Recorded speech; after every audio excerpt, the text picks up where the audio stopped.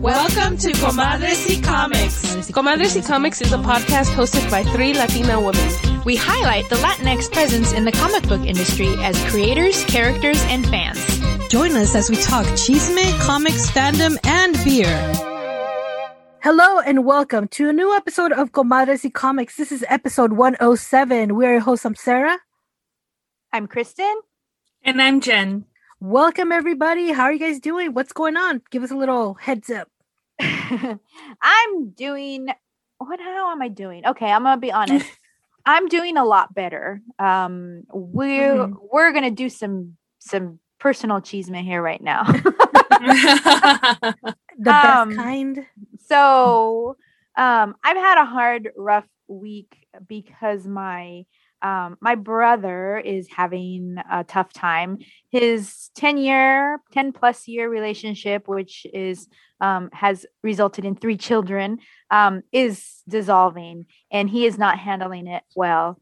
And he does have addiction issues, and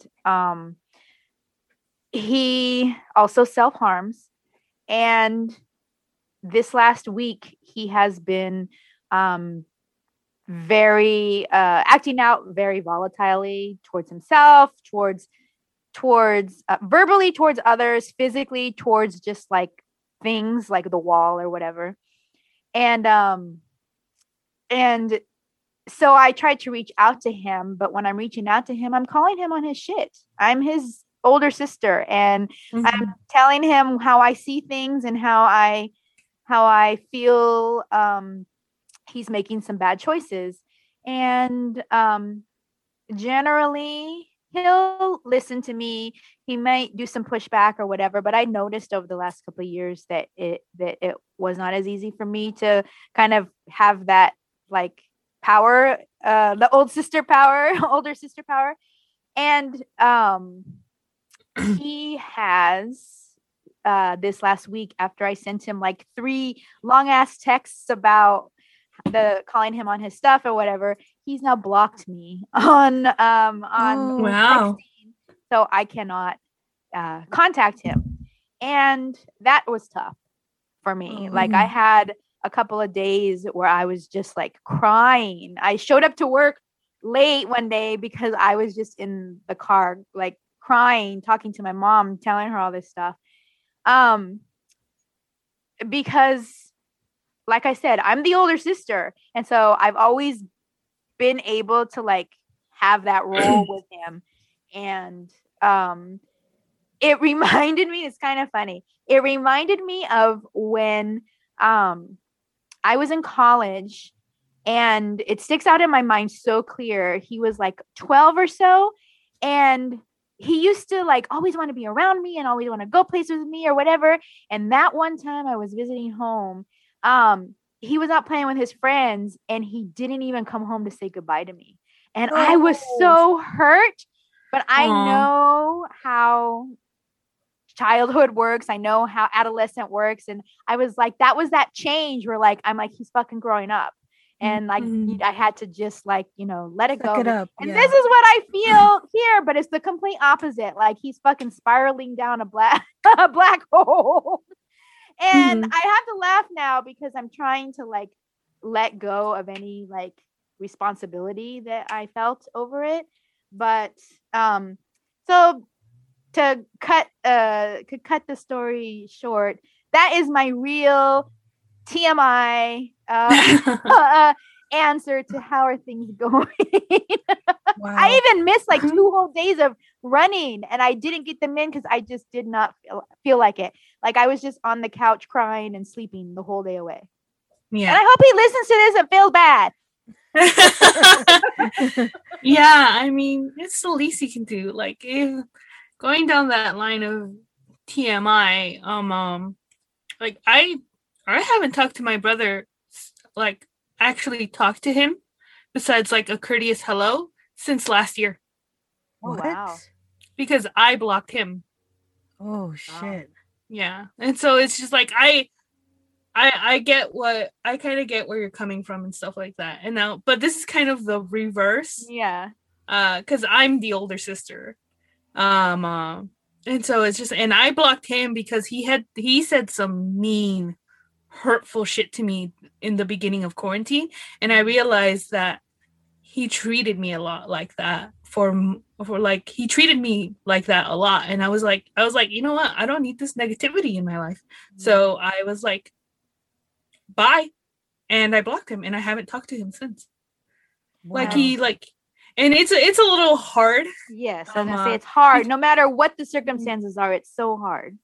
It's hard, and for a brief moment there, I was just like, maybe I'm being too mean, maybe I'm not being like too understanding, or like trying to like see like how does he see me, his like lazy bum of an older sister still living with her parents and stuff like that, and like his own views towards depression, because I'm pretty sure that he adopted my parents' views on it, in that it isn't really real. Mm-hmm. But at the same time, I was just so like, no. I'm like, I like, just because someone's family, and this is where it's like, really, just because someone's family doesn't mean that they should have free license to hurt you. Yeah. And sometimes what you need to do, or what happens, is that connection is cut off, and you have to learn to let go. So it's, I understand where you're coming from. Basically, it's like a weird mirror. Yeah, but I can understand it, and I can it's just shit that happens. Yeah, between family. It's super hard. But coming from a place where we were used to be really close. We're 12 years apart, but we were very, very close. And then as you get older, you grow apart. He started a family. I got married, and things just happen, and we never. And also because of our own dysfunction in our families, we have a hard time saying "I love you." Like we both say it, but it's like so like forced sometimes, because we know we should. And that comes from our dysfunction, just growing up in our situation that we did. But I was just so happy that he seemed to be doing well. He was successful, and I mean he suffers from depression, and I firmly believe there's trauma involved, but I don't know the complete story. But in his case, that depression has turned to abuse, to substance abuse. And so it's, and I'm putting all that laundry out there on my podcast because I can't. He can start his own podcast and defend himself if he wants. Yeah.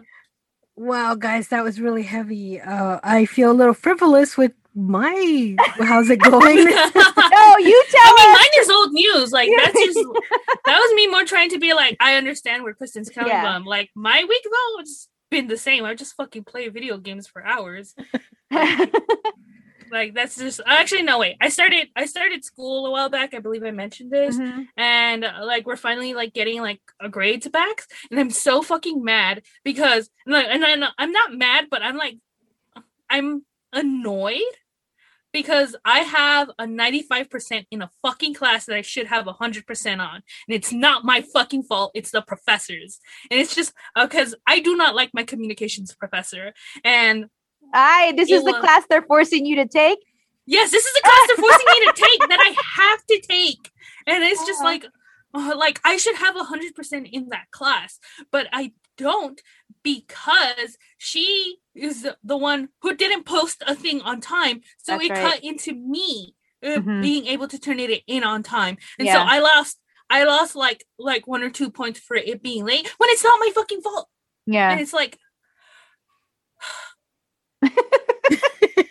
like it's still like 95%, but I'm just annoyed. Yeah, that's the point of the matter. It's the point of the matter is that I should have 100%, and I've always been like this. Where like, and a lot of people are just like, what do you mean? Like I remember in school when I would be like, well, I would be like, why the fuck do I have a B? I should have an A. And people are just like, you have a fucking B? Stop fucking complaining. And I'm just like, bitch, I work for that. I work for that. It's not my fault you're not doing as much work as you could be doing. I'm just like, and I know how much work I put in, and I deserve a fucking A. So yes, I'm upset that I have a B because it should be an A.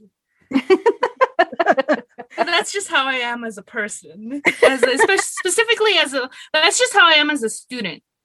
And I don't That's think how I was in high school, but in college, it all completely went down the drain. I was like, see, passing, cool. That's awesome. Like, no, in college, it did take a hit. Like, I got, like, in college was the first time I ever got an F and stuff like that. And, like, I was like, and I was just like, how smart am I? But then after a while, I was just like, wait, what the fuck? I am smart. Like, and I got a lot of that attitude back again. Yeah. And so, like, and I'm still, like, working on repairing it, because then UCLA hit me like a fucking freight train of negative self-worth, but I'm getting it back again. So yeah, that's good. We'll see how it goes. Well, Sarah, tell us your frivolity. Well, I decided because it is Monkish's 9-year anniversary, and they put out all week. They put out new beers in celebration for their 9-year anniversary. I am offering a Monkish beer along with the Lightning Strikes signed issues 1 and 2 for our drawing.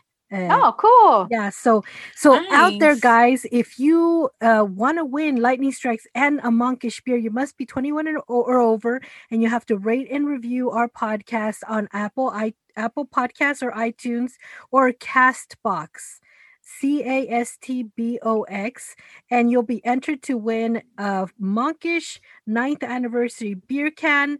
And again, you must be 21 years or older, and Lightning Strikes, both issue 1 and 2. So that's actually, I told myself, I'm like, I have 2 of this one can. I could put that into our drawing to see who is interested. If you haven't had Monkish, you're missing out. So this is a very special drawing. Are they open again? No. So the way they're doing their can releases is really quite brilliant. Back in the before days, I used to stand in line to get cans at Monkish, and it was great. You got to talk to people in line, and it was just like an event. Now, what they do is they announce it like 30 minutes before they go on sale, and they go on sale online. And so there's only a limited amount, so you have to be online checking out before they run out. And so then after that, you have like the whole afternoon to pick them up. So between like 11 a.m. to 7 p.m., you drive into a stall, you text them. They have a sign there to text what stall number, what's your order number, and what kind of type of car you have. They come out to your trunk and put it in your trunk, and then you could take it. Cool. Yeah. Well, there's a lot of breweries who are, I mean, we've gone back and forth, but just within the last couple of weeks, a lot of breweries have been opening up. The Strand has opened up. The one over there where you and Taffy had an incident. Oh yes, Smog Brew. Yes, Smog Brewery. I can never remember. That's the only thing I can remember about it. They also have reopened their patio. Yes. And so I was just wondering if Monkish had, but I know that they are limited in space compared to those other 2 places that have big parking lots. Yeah, plus I feel that Monkish, like right at the beginning when like a year ago when this whole thing started, they were like, we're going to protect our employees no matter what. So at first I think they closed before they figured out how to do this can releases. And of course the tap room is closed. Yes. They don't have any of that, or crowler fills or any of that. So it was strictly can release for a year right now. But even so, they I mean, they're brewing large amounts, but they still keep it kind of like not so much. So it's still, all the cans that are released, all the bottles that they release all year are still limited. So it's still kind of like a precious stone to get your hands on a can. So they still have that exclusivity, I guess, that, you know, that kind of like signature, like limited can? Do you have it? Are you cool enough to own one? Did you get it? I mean, it's just like exclusivity. It's just like really cool.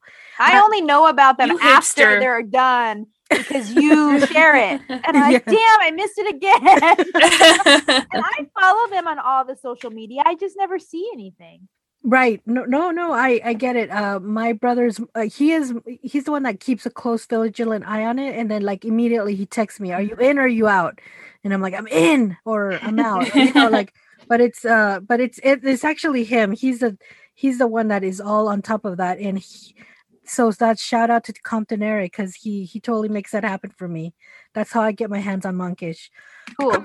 Also, we just participated in the Latinx Comics Art Festival, so that was a lot of fun, guys. It was.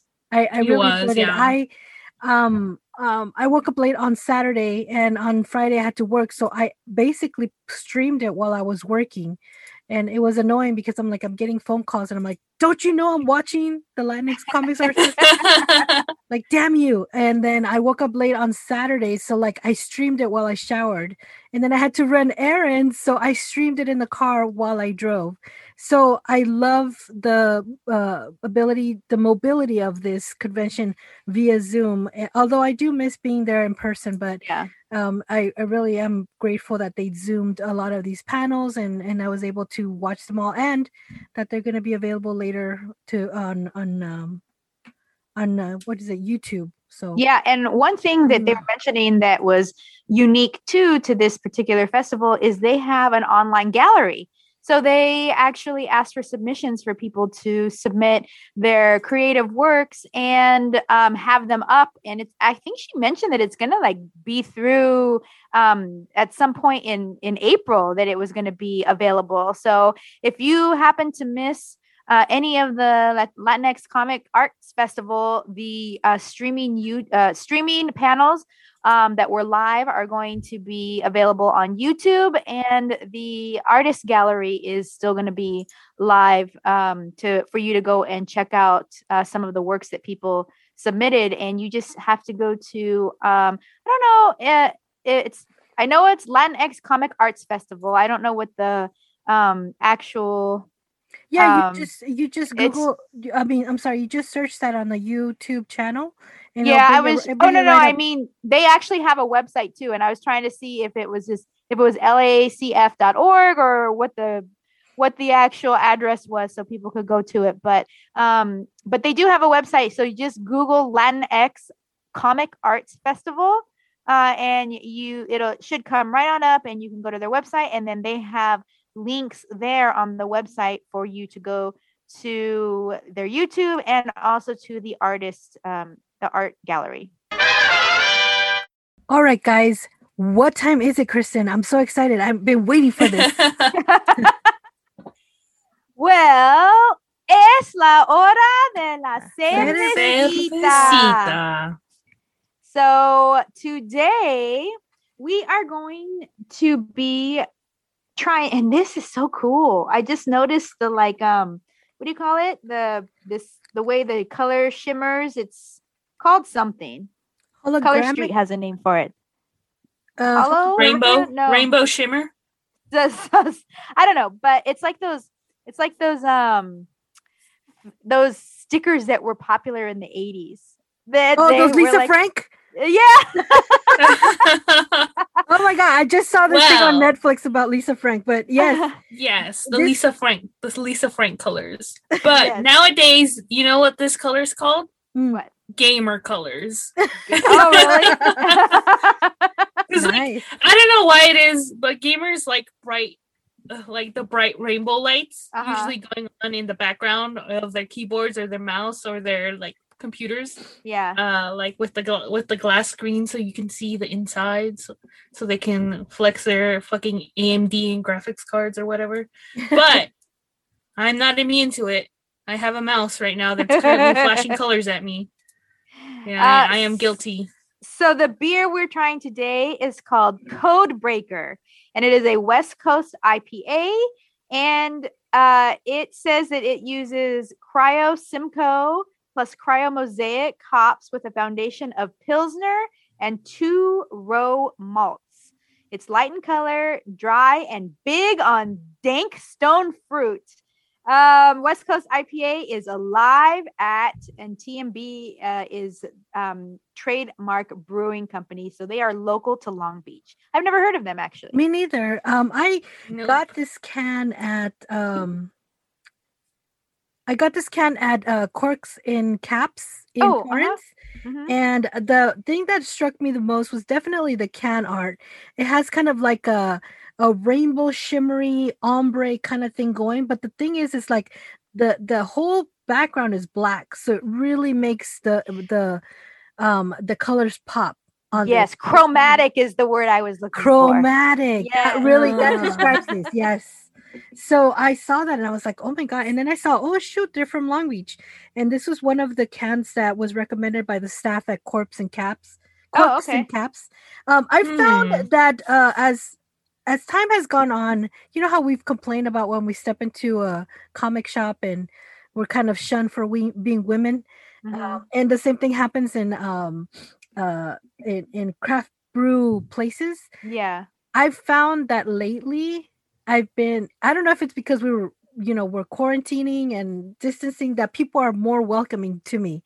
Like, I mean, I stepped into I keep saying that, Corpse and Caps. No, Caps and Corpse. I'll take Except in Cork. Corks in Caps. in Caps, yes. They were Mhm. super mega friendly. They were informative. They said, what kind of beer do you like? They had everything by IPA, local Mhm. stuff, and Pilsners, lagers, and stuff. They had it all by section. So it was really helpful. So yeah, that's where I got it, guys. Sorry to cut you off. It was a recommendation. Yes, it's very clear though for being I see you drinking out of it. It looks very clear for being an IPA. I don't know Wow, yeah. why, but it does say that its base is a Pilsner. So Makes sense. I guess that makes sense. Yes. So I'm gonna We'll open see. my can.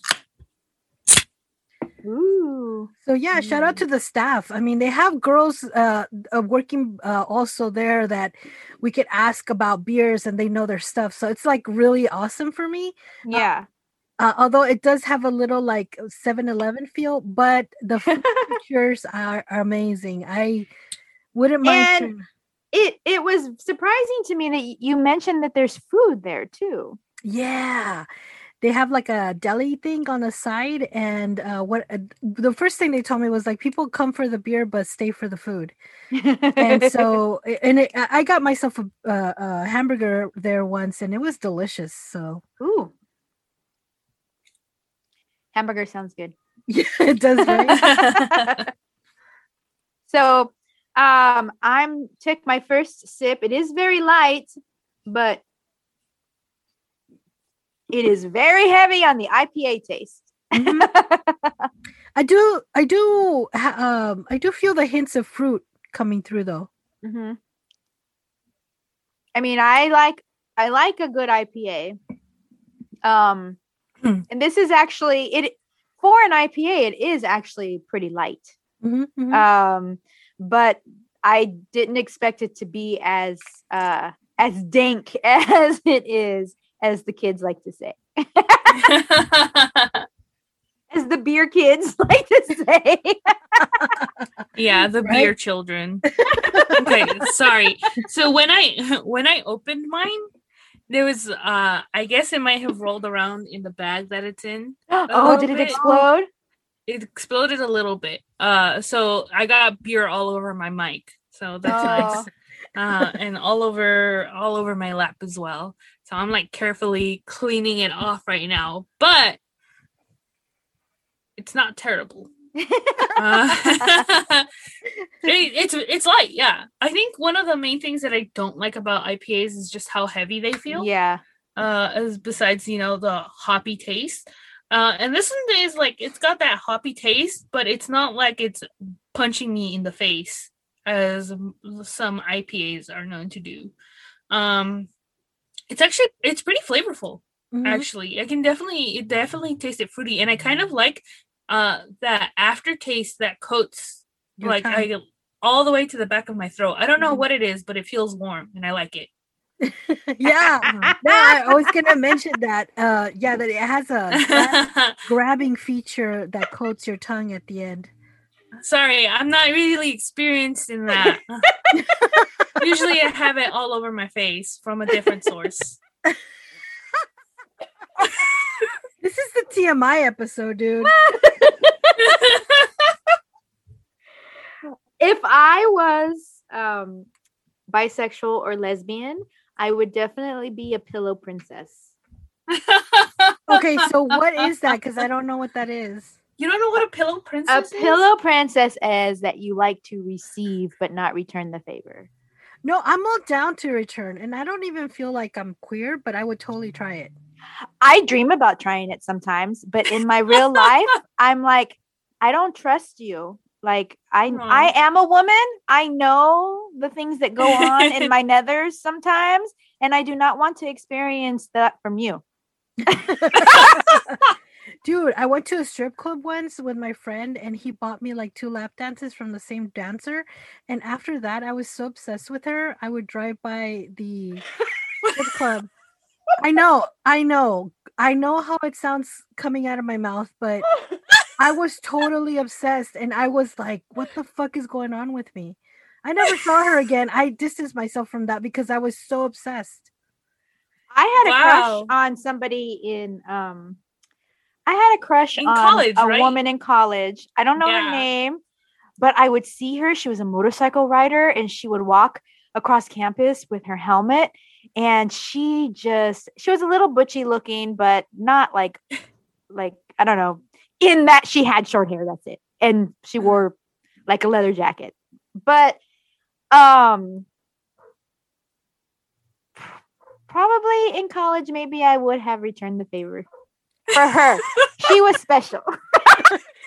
That's what I'm saying. You see, here's the thing about like human sexuality though, and like it being on a spectrum, is that because both of you are so like you're straight, like both of you are like super like heteronormative and stuff like that, but the fact that you still had thoughts or you're open to that, like to me that's what's so awesome about like human sexuality being on a spectrum and stuff like that. Yeah. Because and it being like able to help with my own like feelings and stuff like that, because like makes me comfortable with my own bisexuality too, because for the longest time I thought like I'm not really like, I'm just a lesbian in denial. That's what I thought that I was. Mhm.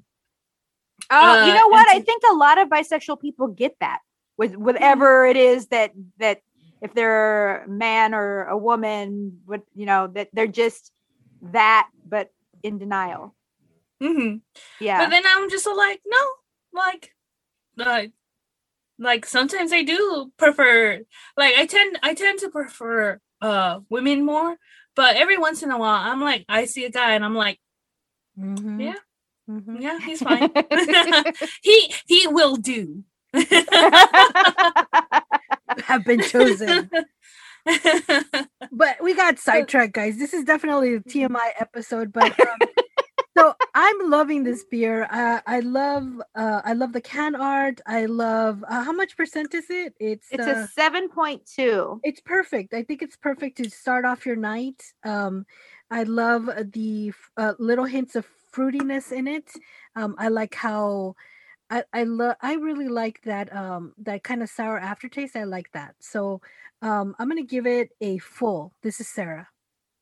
Oh, are we already? I'm trying to find information on the beer, but I don't know if it is a special or what. But on their website, I don't see it on there. So I was trying to see what they were actually saying about it, because I'm interested to see what they are saying.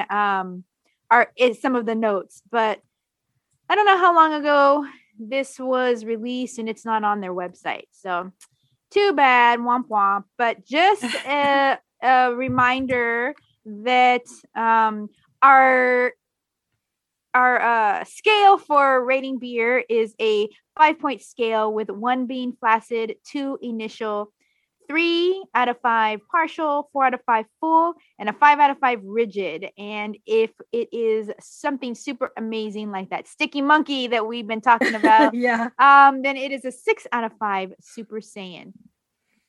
So I'm going to give it a full. I'm going to give it a 4 out of 5. It's a pretty basic IPA to me. It is flavorful, but it doesn't like do anything specifically out of the ordinary for me. I definitely like it and would keep drinking it, but just a full for me, not a full rigid. So, Jen. Well, I was pleasantly surprised by it. I think you're being intimidated by the cool can art.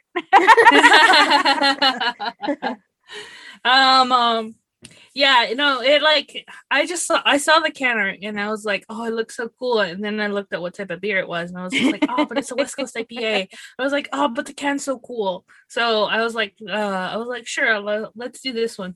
So I was pleasantly surprised by the taste. Still not a big fan of the hoppy taste and stuff like that, but I'm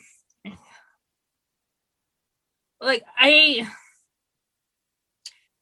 I personally would give it a partial, but I believe it is a full on a scale. I just personally I just am not that fond of IPAs, but I can see how like someone who doesn't mind IPAs or how people who do like IPAs would like this and stuff like that. But I'm gonna go with my rating. I'm gonna give it a partial because I'm still drinking it. So yeah, the more I drink it, the more I taste tangerine.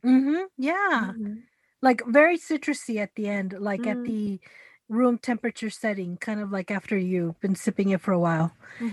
So that's been our beer review, guys.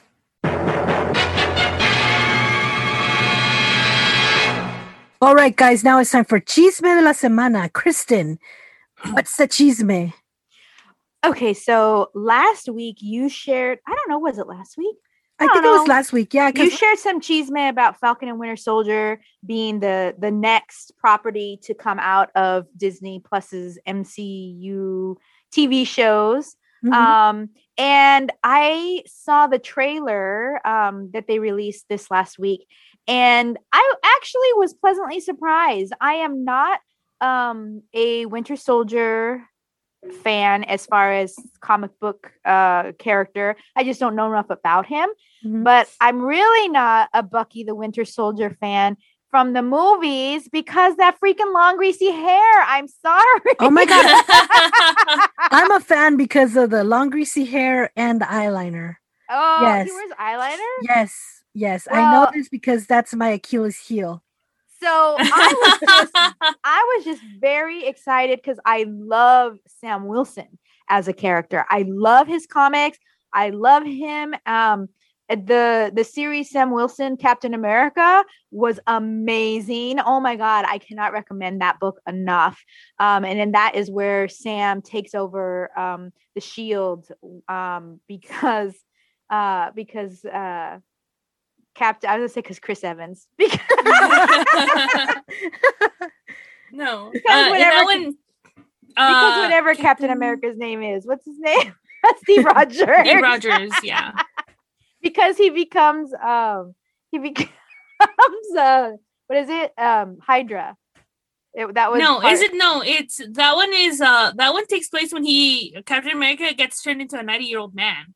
Oh, The serum gets stripped away from him. That's right. So he's just a 90-year-old man.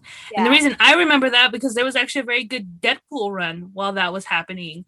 And he teamed up with Deadpool. Like that was an interesting 90-year-old man or Sam Wilson? No, 90-year-old Captain America teamed up with Deadpool. I missed that. That's funny. Yeah, it was pretty interesting.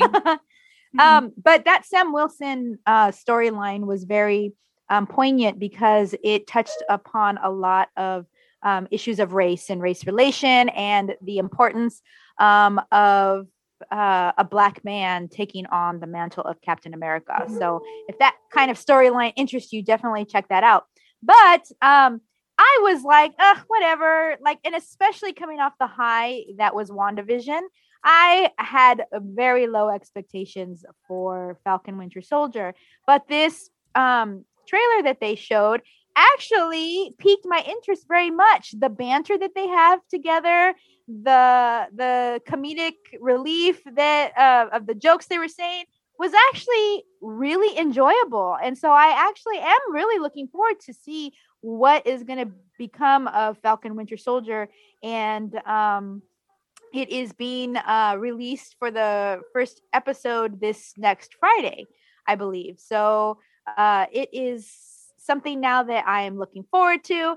And the Cheesemate, to get to the Cheesemate part of what I am talking about, I took the long route there, is that basically people were guessing like, what is this TV show going to be about? Because actually the shield was given to somebody previously. He passed it along to Sam.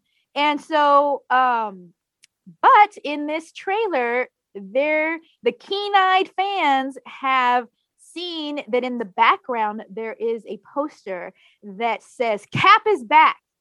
But there is a picture of not Sam Wilson, not Bucky Barnes, but of U.S. Agent John Walker. So that's a whole nother now character into this storyline, and I'm interested to see where this goes. Wow. I totally thought it was going to be Sam Wilson who was going to take over the mantle. But I'm interested to see what they're going to do with it. Yeah. Or it might be like it could just be a way to distract, and it's a red herring, and it's really like nothing. So we'll see. That, or it's like U.S. Agent was kind of used as a like extremist kind of thing, or at least the interpretations that I saw of him was always like as like a super like patriot extremist kind of MAGA like dude. And so it's interesting to see like, well, like the shield was given to Sam, or like, was it Sam or Bucky? It was given to Sam, wasn't it? Sam. Yeah, it was given to Sam at the end of Infinity War. Oh my God! By a 90-year-old Steve Rogers. Next Deadpool movie. 90-year-old Steve Rogers and Deadpool team up. That would be interesting. I would watch that. I'd be like, oh shit, man, sign me the fuck up. But like it would pose some interesting questions. Like, did the U.S. government strip Sam of the shield kind of thing? Because I think that was a plot point as well. But it was a plot point when Bucky Barnes took the shield, because they were just like, hey, you were like a fucking ex-Russian soldier, you can't have that. Well, in the Sam Wilson Captain America, actually one of the storylines very similar to the Black AF superhero super America Sweetheart, very similar storyline was that Sam was in his role of Captain America out there helping Black Americans, Black people. And there was a lot of pushback of, you can't do that. You have to help everybody. And him being like, exactly like what that other character said, like, these people are in need. So. And like, it's so sad that it's a common plot point, because it's a thing that happens. Yeah. Like whenever someone is like helps like with a charity organization, they'll be like, why'd you donate to this one when other people like need this? Like bitch, like everybody needs it, but I'm focusing on this one. I can care about multiple things at once. Kind of thing. So it's like I want to see where it goes. But above all, I personally really liked Sebastian Stan as Bucky Barnes. A lot of people do. Yeah.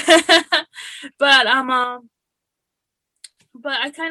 to see where that goes, or where it's gonna be like kind of like inheritance thing. Like, does the U.S. government strip Falcon of the of the fucking Shield, and because he was ex-military, so who does he listen to? Like, is he gonna listen to the U.S. government? Is he gonna have decisions to make when the Shield they give it to is this fucking like super MAGA dude? Like, I want to see where that goes. I want to see if Marvel's willing to go down that route. It would be interesting, to say the least. Mm-hmm. Mm-hmm. So that's my chisme. Yeah, it's good chisme.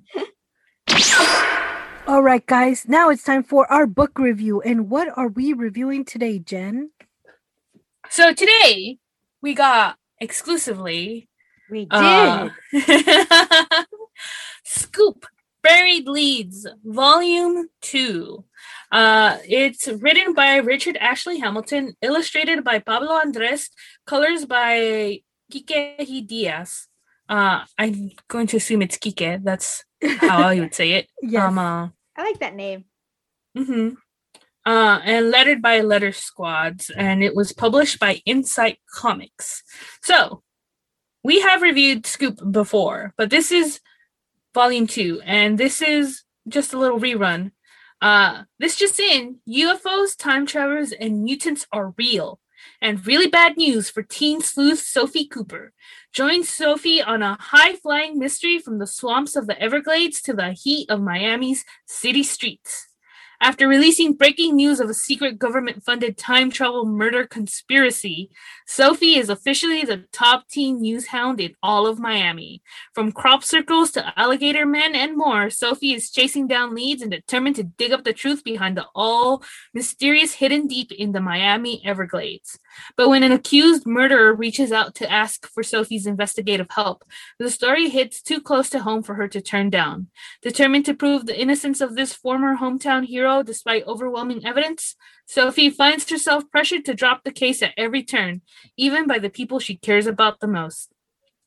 In addition to balancing her hectic internship, upcoming quinceañera, and the everyday drama of high school, there's a lot riding on Sophie's shoulders. Can she break the story of a lifetime while navigating the complicated minefield of teen life?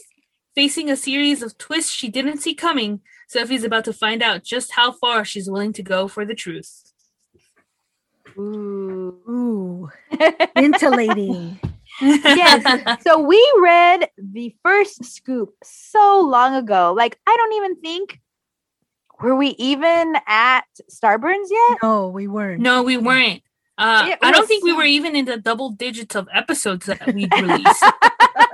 Like, that's how far. Okay, but it was one of the first independent books that was. Yeah, I think so. That was no, it wasn't even like given to us. Or what? Like, it was, but it was emailed to us as well, wasn't it? No, I think we got this one at the very first convention we were at. It was the East LA Comic Con, the very first one. Really? Was it at East LA Comic Con? It wasn't at Latin Comics Expo? I feel like I saw them in the small room on the side of the East LA Comic Con location. But I could be wrong. But yes. Anyway, it was so long ago, guys. It was definitely at one of the very first cons when we were tabling for the first time. So it's been that long. And I gotta say, I'm loving the art. Loving the way it almost looks like she's grown up a little bit, like matured a little bit with the new style of art that they have in the book. But honestly, Richard Hamilton like knocked it out of the park for me. Like, I'm not really a mystery writer, but I totally dug it. From the dynamic between Sophie and her brother, I sincerely thought that they were gonna go into like a romantic triangle, but I'm so glad they didn't, because I mean, you could see that there's like little semblances of crushes here and there, but that's not the main story. The main story is how smart Sophie is, her passion for solving mysteries, her passion for being an intern at the news station, and her love for her family. And the cool thing I really liked about this is like the relationship she has with her younger brother. Like, she realizes that he's a little bit different from everybody because he's so smart. And so actually him hanging out with other kids his age is something that is really not going to happen. So she takes it upon herself to be like her brother's best friend, basically, and I thought that was really cute. And how she was explaining that to her friends. There's a lot of aspects of surprise during the story. I don't want to spoil anything, but there was like some whoa moments for me reading it. I Yeah. was like, whoa. There's a lot of aha moments. Yes. I just like there was, so I was able to like towards the end I was able to guess like how her investigation was going, but it was like it felt so like in a satisfying way, because he like the way he wrote it is just like he gave you all the pieces, and then as it's coming to a close, it clicks on for you like, oh, I know who did it, kind of thing. And that's great storytelling right there. They're just like, you're giving the reader enough information for them to piece along. It's like you're going on this journey with Sophie right there, and that's good mystery thriller writing, because that's what you want. Like you want your audience to reach that aha moment, like just as your character is about to as well. So it keeps you in the moment, and it keeps you like with the pace of this. Like there was no like oh, like a quick turn for like oh no, like this is who really did it kind of thing. It was just like, no, like here's all the pieces, and here's Sophie's journey, and just as she's about to discover it, you discover it too. And so it's just I really like that, and I cannot commend him enough for writing his mystery, the mystery aspect of this in that manner. But let's not like this is like a mystery like teen kid detective thing going on, but it's also a sci-fi comic, which I fucking love. It seems really, really odd, like aliens are real. Like that's just, it's in this world, aliens are real. Like and they've been reported and they've been seen like on the news. And I believe like we talked about that in a volume 1 too, because I was reading it, I was remembering when we reviewed that first book. But this is also a really good sci-fi story, because it's like you have this tribe of weird alligator men that came into creation because of the time travel that happened in the first book. So like, because there's time travel, and there's this weird dude who's like crazy, but he's also like super smart, and he like doesn't really know what he's like. He like, you don't know if he's an antagonist or he's just there to like help Sophie along, because it can go either way. There's like a really creepy scene when he's talking, Doc is his name. Yeah, he's talking to Sophie, and he's just all like I've given you all the pieces, but what would happen if I just killed you right here? And I was just all like, holy shit, that's like I was like, that's actually like, I was like scared for Sophie when that scene was happening, but it doesn't. But it's just something that he says to her, and I was just so like, OMG. But the Doc himself is a very interesting character as well, who like he like split his mind or something, and like he can see like into like the past and the present, and he can travel through time and stuff like that, but he's crazy. And you kind of get the hints as you're reading along that Sophie is down this path as well. Yeah, like she's going through this path, but we don't know where that's gonna take her. Or was she gonna be more like Doc, or is she gonna be her own thing, or is she not even gonna be able to like pass whatever trials it is that she's going through to like gain this? I think it's like, you don't really know what she's gaining, but that she's gaining something, like some kind of insight or some kind of vision or something along those lines. But it's like it's like there's a sci-fi, but to me sci-fi has always been heavily tied with fantasy, so there's like this sense of mysticism as well in the writing, and it's all just like woven so well. It's such a good book. I really loved volume 2, and I think I like it a lot even more than volume 1, because I did like volume 1. I was going to say that, yeah. Volume 2 just really knocked it out of the park. I I loved every moment of it. Yeah. What I was going to say is that even though we read it so long ago, as I was reading volume 2, everything came back to me. And by the way, I am Team Uznavi, even though I feel a little bit weird about the fact that I'm not exactly sure how old he is. And it seems like kind of not okay that he's perving on this teenage high school girl. But as soon as I saw his name, I was like, Uznavi! I forgot all about that. And Sarah was reminding me about the cute little enduring story of how he got that name. And it, I love mysteries. I love seeing them unfold and trying to figure stuff out. And I love actually how this book ends. And I won't say specifically how it ends, but I love that we are left with so much possibility. Oh, yes. And so I am really excited to continue to see this world and this character continue on. And one of the things that I want to make sure that we do talk about is that the main character is, what's her name? I forget. Sophie. Yeah. I knew we were just talking about it. Her main character is a Latina. Yes. But Sarah, you were mentioning that one of the main things that he wanted to portray was that she's very light skinned. Yeah. She's a redhead, and that Latinos, Latinx people come in all shapes, sizes, colors. And he does a really great job of inserting Latinidad in her character. Absolutely. And even I think we got more of it in the second volume, where we get more more dialogue between the family, and there's a lot of like Latinidad, like a lot of Spanish spoken between them. And I like the little kind of background thing where they're preparing for a quinceañera. So I thought that was like really well written into the story, and I just really enjoyed it. And yes, so she reminds me of like Canelo. Canelo is a fighter, and he's Mexican, and he's like totally like Ginger. He's like red hair, freckles, and light skin, but he's Canelo. He's like Mexican, like total Mexican. Like it's awesome.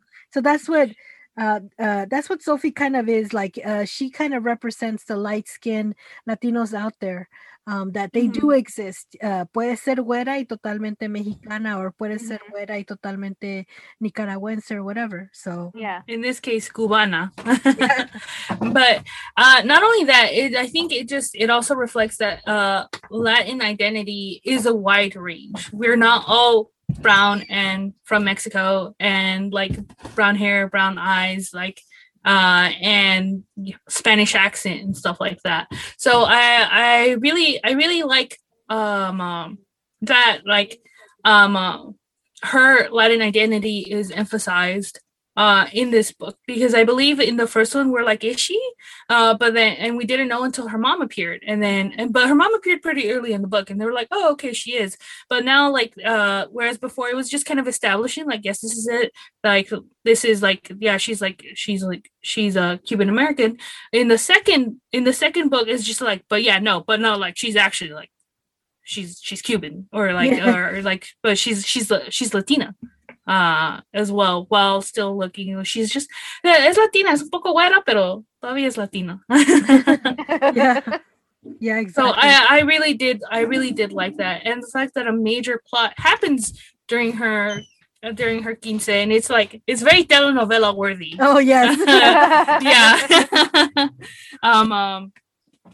By the way, I enjoyed her quinceañera scenes. Those were super cute. Yeah, they were. And actually, to emphasize on that, same Kristen, Team Uznavi.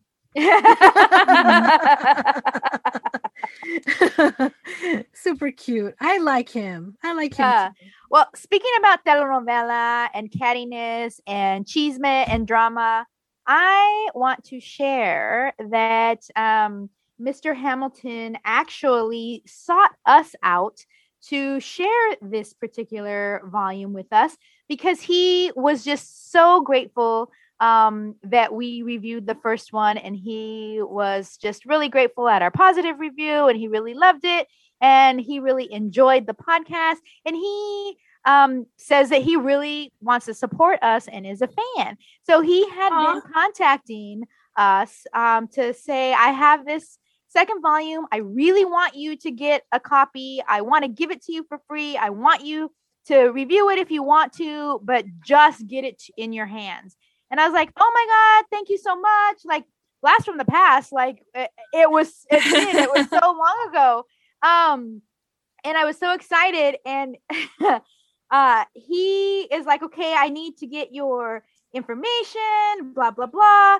And so in this email chain letter, he forwards me some communication between him and a publicity manager of his. And I'm reading, I mean, you know me, I'm nosy. So I'm reading all, reading all the things. And it was back in 2018, actually. So not as long ago as I thought, but that's still a long time ago. That was originally when we reviewed in 2018. Mm-hmm. And so I guess he had been asking his publicity manager, you know, for the links for the PDFs and everything. And so she sends him a link and says, here's a link to the digital press kit with the press release, and then gives the link.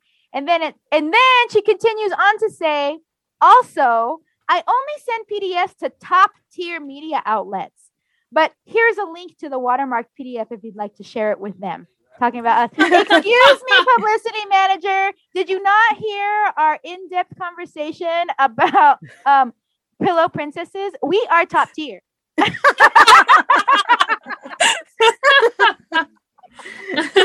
just thought that was really funny. And also, I want to thank Richard for really fighting for us and for fighting to get this in our hands and to get the first one in our hands, because it really means a lot for the Latinx creators themselves to trust us with their properties and to also put value in what we say and what we think, and for us to get that information out there. So thank you so much.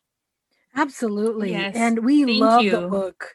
Honestly, we really do. This is genuine from the heart. You're not like it's a good book. You'll know if I don't like something, even if you have bribed us. Like it'll be very noticeable. But no, it's a great book. It's greatly written, and I love every aspect of it. The detective, the mystery, the sci-fi, the mysticism. It's all really, really good. And yeah. I think you've done the art for it is absolutely stupendous too. It's I like the art for the first one, but in this one the artwork is out of the ballpark as well. I love the colors. I love how Sophie looks. She looks like a teenager. So I really did enjoy reading the book. Absolutely. I love the aspects where you have characters that are Native American. And so that you have that kind of sort of like magical aspect of those characters. But mostly I really love the way you write Sophie. And I love the interaction of the adults with Sophie, because they don't talk down to her. They, welcome her opinion. They want to work with her. They, she's 14 years old, but my God, she has a brain on her. Yeah. Multiple times I forget that she is a high school student. Yeah, exactly. And I love the validation she gets for the brain she has, the passion she has. Like, it's just really great. Like, I can't recommend it enough. You guys really definitely have to read both volumes 1 and 2, because the character development on Sophie alone is amazing. And then all the people that are part of her life are just so well written. Nothing feels cluttered. Everybody's characters developed, and the artwork really just has blossomed from the first trade paperback, where we were introduced to her, and she's 14 years old. She's probably at the beginning of her 14-year-old. And then right now, to where she's turning 15, Mhm. and you can Mhm. totally see how the art and her body and her face has changed, and I totally love it. I'm so here for it, and I can't wait to read issue 3. I know. I need to know what happens. When's it coming out? I know Yeah. independent creators hate that when they just barely like put their blood, sweat, and tears into something and it's finally finished and they get it out there and it took them like years and like they just want to rest and people are like, when's the next one coming out? And they're like, No, but it's amazing. It really is. And the ending, oh my, I don't want to give it away, Yeah. but I am so here for the third one. Like, I need to know. I totally need to know. Like, oh my, it haunts me. It totally haunts me. it also gives a an opening for this story to go a completely different direction, Yes, quite honestly. yes, definitely, yes. Like, you're like, where is this going? Like, literally, where is this going? But anyway, are we ready to actually rate it? Because Yes. I'm like, it's so good. Like, oh my god, I'm still haunted by that image of the last pages. Well, this is Sarah. Yeah, why don't you start? Yes, I'm gonna give it the whole panaderia. I didn't think I was. I thought I was gonna give it tres conchas, but just talking about it again and how I was like totally moved, and I'm so haunted by the end of the second volume. I'm gonna give it the whole panaderia. Okay. This is Kristen, and I am going to give it tres conchas and a cup of champurrado. I really enjoyed it a lot. The writing is really done so well. The mystery aspect of it is done so well. The story moves along at an amazing pace and unfolds and gives you the little tidbits that you need to continue to be interested and excited about where it's going. I was drawn in immediately, and as soon as I was like reading it, and all of the memories of the first one came flooding back. I was totally into it. So yes, I highly, highly, highly recommend it, and give it 3 conchas and a cup of champurrado. This is Jen, and same thing here. The entire panaderia. I really love the book. I love Sophie and her characterization and all of her and all the supporting characters that we see in it. I love her relationship with her brother. I love her determination to find the truth. And the book is very well written. And if you're a fan of sci-fi fantasies, if you're a fan of mystery thrillers, if you're a fan of just like kind of YA books, I think this book is perfect. If you want to pick it up and read something that's like really genuinely good. So the entire panaderia, so I cannot recommend this book enough. So that was our review, guys. Great review all around. All right, guys, it's now time for On My Radar. Kristen, you have an On My Radar. What is on your radar? I do. So on my radar this week is a book called Carmen. And Carmen is, I believe, an Image book. And it is a not retelling, a republication, a re-release. There you go. Of a book that was already released, and Image seems to be doing this a lot lately, where they are repackaging graphic novels that have been released in other countries and other languages, and translating them and re-releasing them in monthly periodical form. So this one is Carmen. It is Carmen with a K, Karmen, and it is written by a Spanish writer, Guillem March, who is best known for his work with DC Comics on Batman, Catwoman, and Harley Quinn. And he's also worked as an artist on several graphic novels, including Monica with Titan Comics and The Dream with Europe Comics. Here, this is a 5-part series, and he is writing and drawing, and the art is just Oh my God. it's so amazing. It's very ethereal, very like dreamlike, very it just really draws you in and adds to the story so amazingly. But Carmen is actually an angel.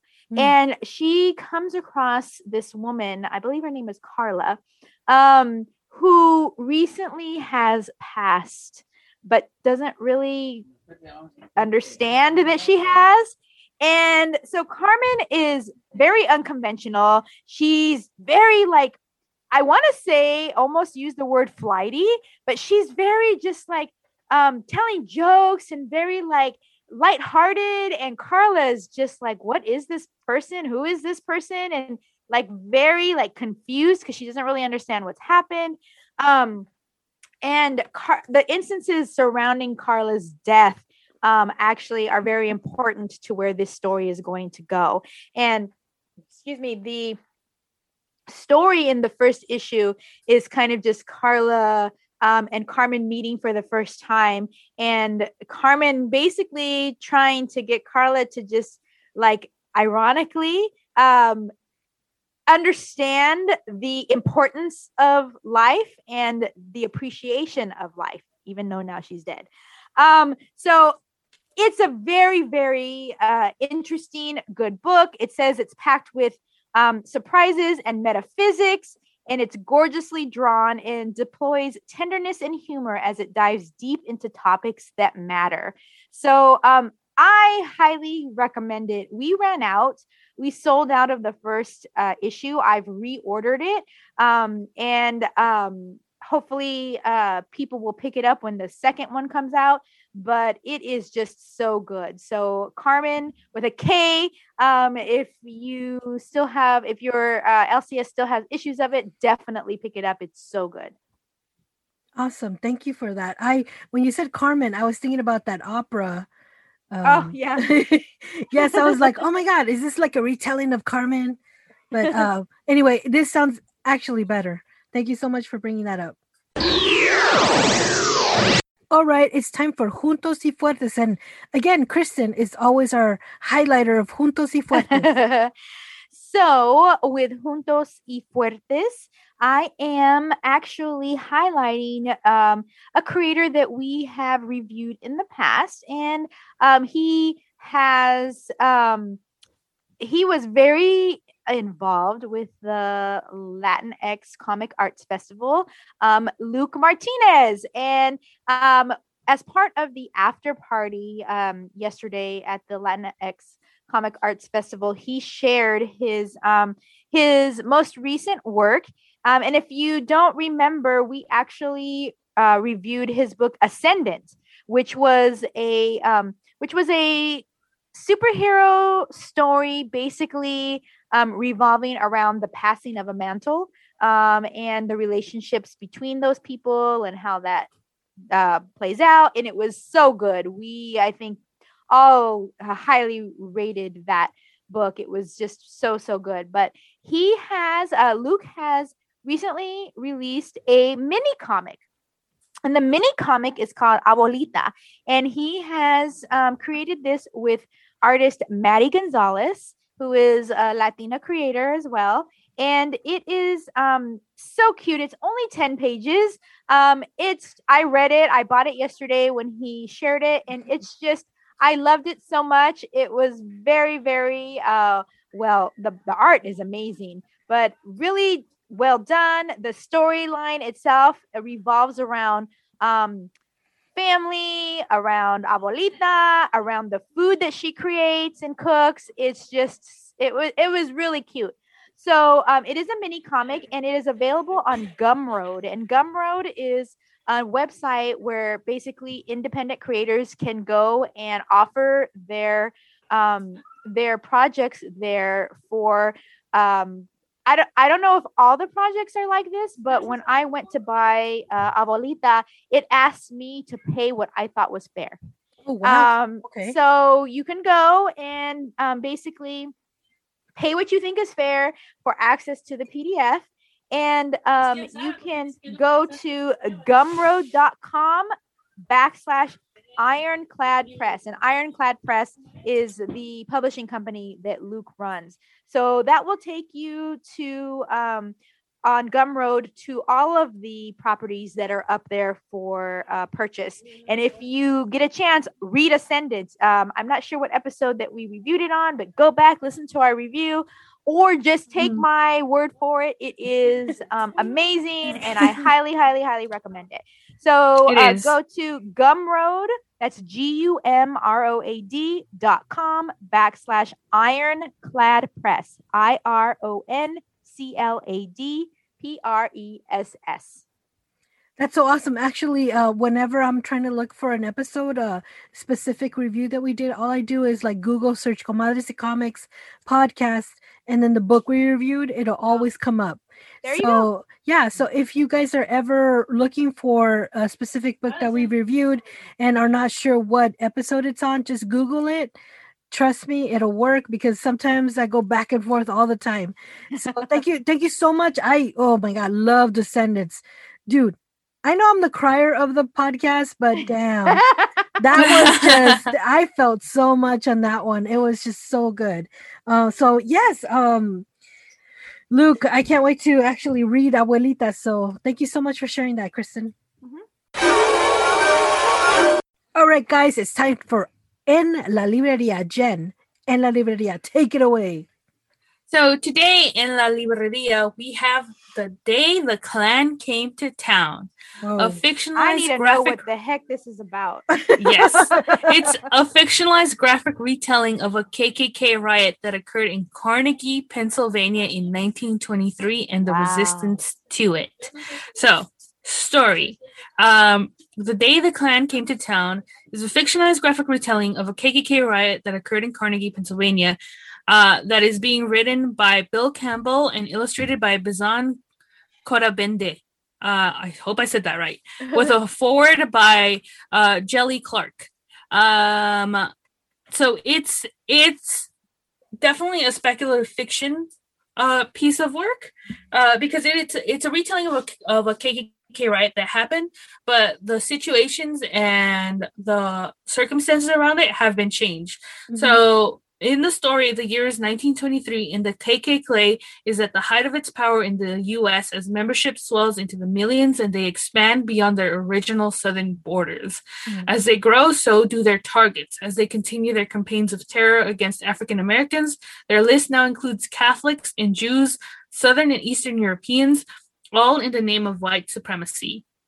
But they are no longer considered a terrorist organization. By adding the messages of moral decency, family values, and temperance, the Klan has slapped on a thin veneer of respectability and has become a civic organization attracting ordinary citizens, law enforcement, and politicians to their particular brand of white Anglo-Saxon and Protestant Americanism. Sound familiar? Oh, God, Pennsylvania. I'm so ready to be angry. Pennsylvania enthusiastically joined that wave. That was when the Grand Dragon of Pennsylvania decided to display the Klan's newfound power in a show of force. He chose a small town outside of Pittsburgh named after Andrew Carnegie, a small, unassuming borough full of Catholics and Jews, the perfect place to teach these immigrants a lesson. Some 30,000 members of the Klan gathered from as far as Kentucky for Carnegie Day. After initiating new members, they armed themselves with torches and guns to descend upon the town to show them exactly what Americanism was all about. The Day the Klan Came to Town is a fictionalized retelling of the riot, focusing on a Sicilian immigrant, Primo Salerno. And then it goes on and it gives us rewards and tiers and stuff like that. And you can see sample pages of it. But it is a doozy. It's a lot to take in, and it's about a riot that took place, but it's been set into the speculative fiction of like, what if the Klan had more power, or what if there was like, and it was very much more as we kind of see how MAGA people are. I was gonna say, what today. if the Klan had more power? You mean like a president of the United States? Yeah, pretty much. So the book itself has already reached its funding goal of $7,000. It's currently at $9,679 with 240 backers and 11 days still to go as of recording this. And actually, and it's already they already have like reviews and stuff like that for the book. T. Bui, author of The Best We Could Do, gives it high praise. Damien Duffy, author of Octavia Butler's Kindred, Wow. a graphic novel adaptation. Wow. Nate Powell, There's a illustrator of Kindred March. graphic novel. Yeah, actually, Yeah, there is. I wanted to let you guys know that because I wanted to do that in the future. Oh wow. Yeah, I have it in my. I don't know if it's still available It's on Diamond. it's on Amazon. So Okay. yeah, no, I wanted to discuss that later on, but I'm sorry. Continue. I'm so shocked Yeah. that Joelle Christensen Gill, illustrator of Strange Fruit, which is Strange Fruit. Strange Fruit is amazing. amazing. The art Yeah. is amazing. Oh, the art. Isn't it watercolor? Oh, Yeah. so good. Yeah. I mean, And jeez. Yeah, and Josh Newfield, author of A.D. New Orleans After the Deluge. So it's got some pretty big names supporting it. So and it looks really interesting. The artwork is it's very blocky, very old school American cartoon style. Mhm. But it looks very interesting, and then you kind of see like you're kind of given a preview of the future as well. Oh wow. So it's an interesting speculative fiction or like piece about a KKK riot that actually happened. So Right. the day the Klan came to town, just type it in Kickstarter and you'll see it. But they have the base pledge starting at $10 and you get the ebook. But then for $20 you get the ebook and also a physical copy of the book. Oh wow, And then that's for good. And then for $40 you get 3 copies of the book. So you can start as a reading group, give us gifts or something, but and you will also get it in PDF ebook format. So for $40 you get 3 copies of the book, and for $50 you not only do you get the book, but you also get paperback copies of your choosing of other books that PM Press, who's publishing this book, has, which is they're different ones of Setting Sights, Pacifism as Pathology, 500 Years of Indigenous Resistance. They're all books about like anti-colonialism or like racism and the growth that has come since then, stuff like that. There's other options, like there's one for understanding like Jim Crow laws and stuff like that. It's very like historical heavy. Other books that you can get, but it's interesting, and I definitely think it's something that should be supported. So go ahead and take a look and to see if this is something that you want to back. Dude, this was really heavy, super heavy. Like when you started, I was like so ready to be angry. And as you progress with the people that are backing this book and have written reviews, I'm just like, okay, I may be in for the $40. I don't know. Like, like I don't know. But thank you so much. I mean, that wow, that was that was heavy. That was really heavy. Thank you. Yeah, and I'm glad that we've started this section because Kickstarter has a lot of projects like this. Yeah. That we usually wouldn't see like published or wouldn't even know about unless we were like actively doing this. So I've been enjoying a lot, like coming and looking for like projects and interesting things that we can highlight and back, because I'm definitely backing this. I know, totally. Thank you. All right, guys, it's now time for saludos. Kristen, ¿quién estamos saludando hoy? Well, today we are saludando Dr. Rojas, Dr. Teresa Rojas, who is the founder and what do I say? The founder and going honor person. Producer. There you go. The organizer. Oh my God. Of the Latinx Comics Comic Arts Festival. I always want to put the S on comics, but she put on the most amazing freaking event this last weekend. And this is the second year that she's been forced to do it virtually. And this year she had an advisory board and she just really knocked it out of the park. And I really want to make sure that she gets her accolades, that the advisory board gets their accolades for the awesome, amazing event that they put on.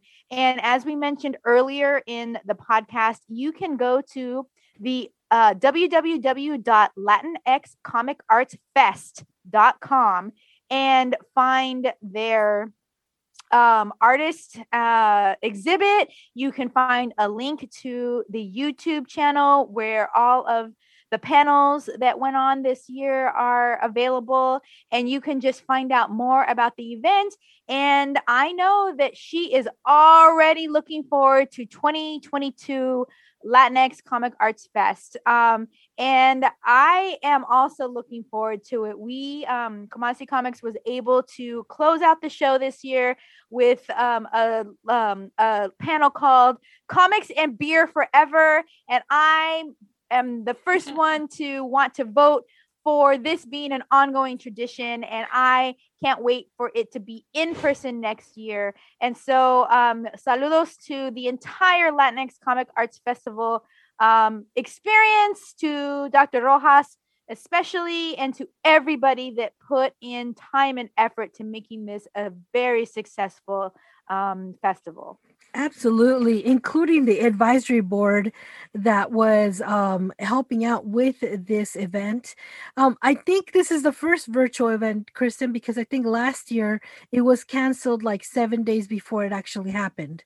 But I thought that they actually had some stuff that she put on a little bit later. Maybe I don't know. There were so many virtual things that happened all at once last year, so I could be remembering wrong. So if that's the case, then I apologize. They all melded together. No, quite honestly, like I think that we went to the first one and it was amazing. It's so amazing. We got to meet so many wonderful people, and it was one of my favorites. I mean, they're all my favorites. Who am I kidding? And then the second one, we had plans to go and we were all set to go. And yes, I remember because I got time off work. I was so excited because it starts on a March. Friday. Was going to be a huge deal last year for Comadre C Comics. Yeah, we were supposed to. Yeah, we were gonna go to Texas, Brownsville. Yeah, that's right, Brownsville, Texas. So I was like really looking forward to it.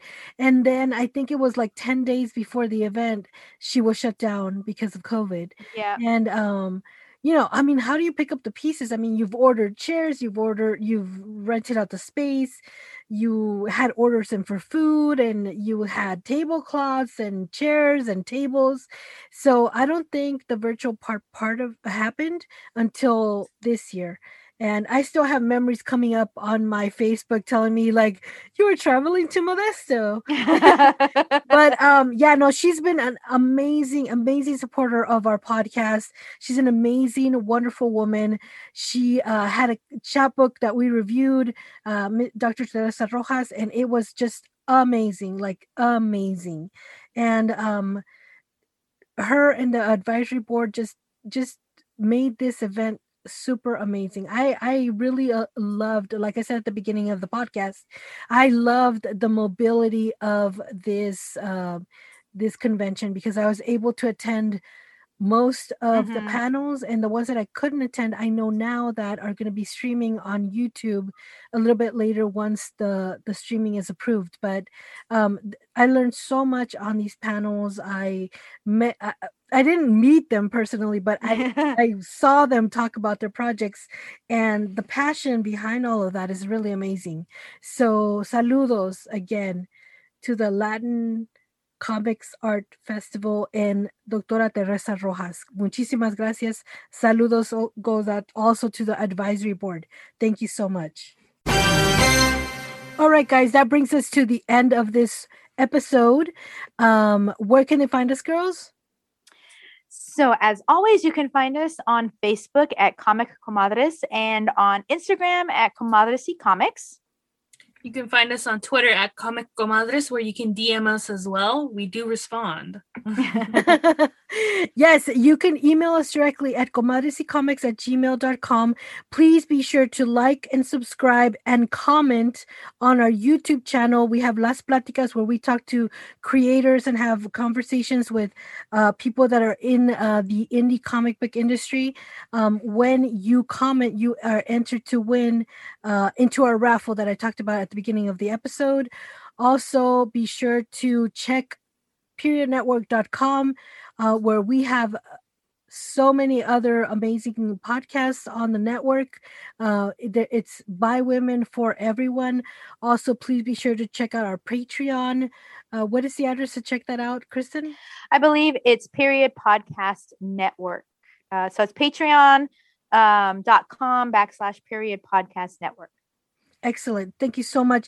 Be sure to enter into the raffle, comment, rate, and review. You must review or on CastBox or Apple Podcasts in order to win this Monkish beer and Lightning Strike issue 1 and 2. Thank you so much for listening, guys. Thank you very, very much. We really appreciate it. We have been your hosts. I'm Sarah. I'm Kristen. And I'm Jen. Bye, guys. Bye.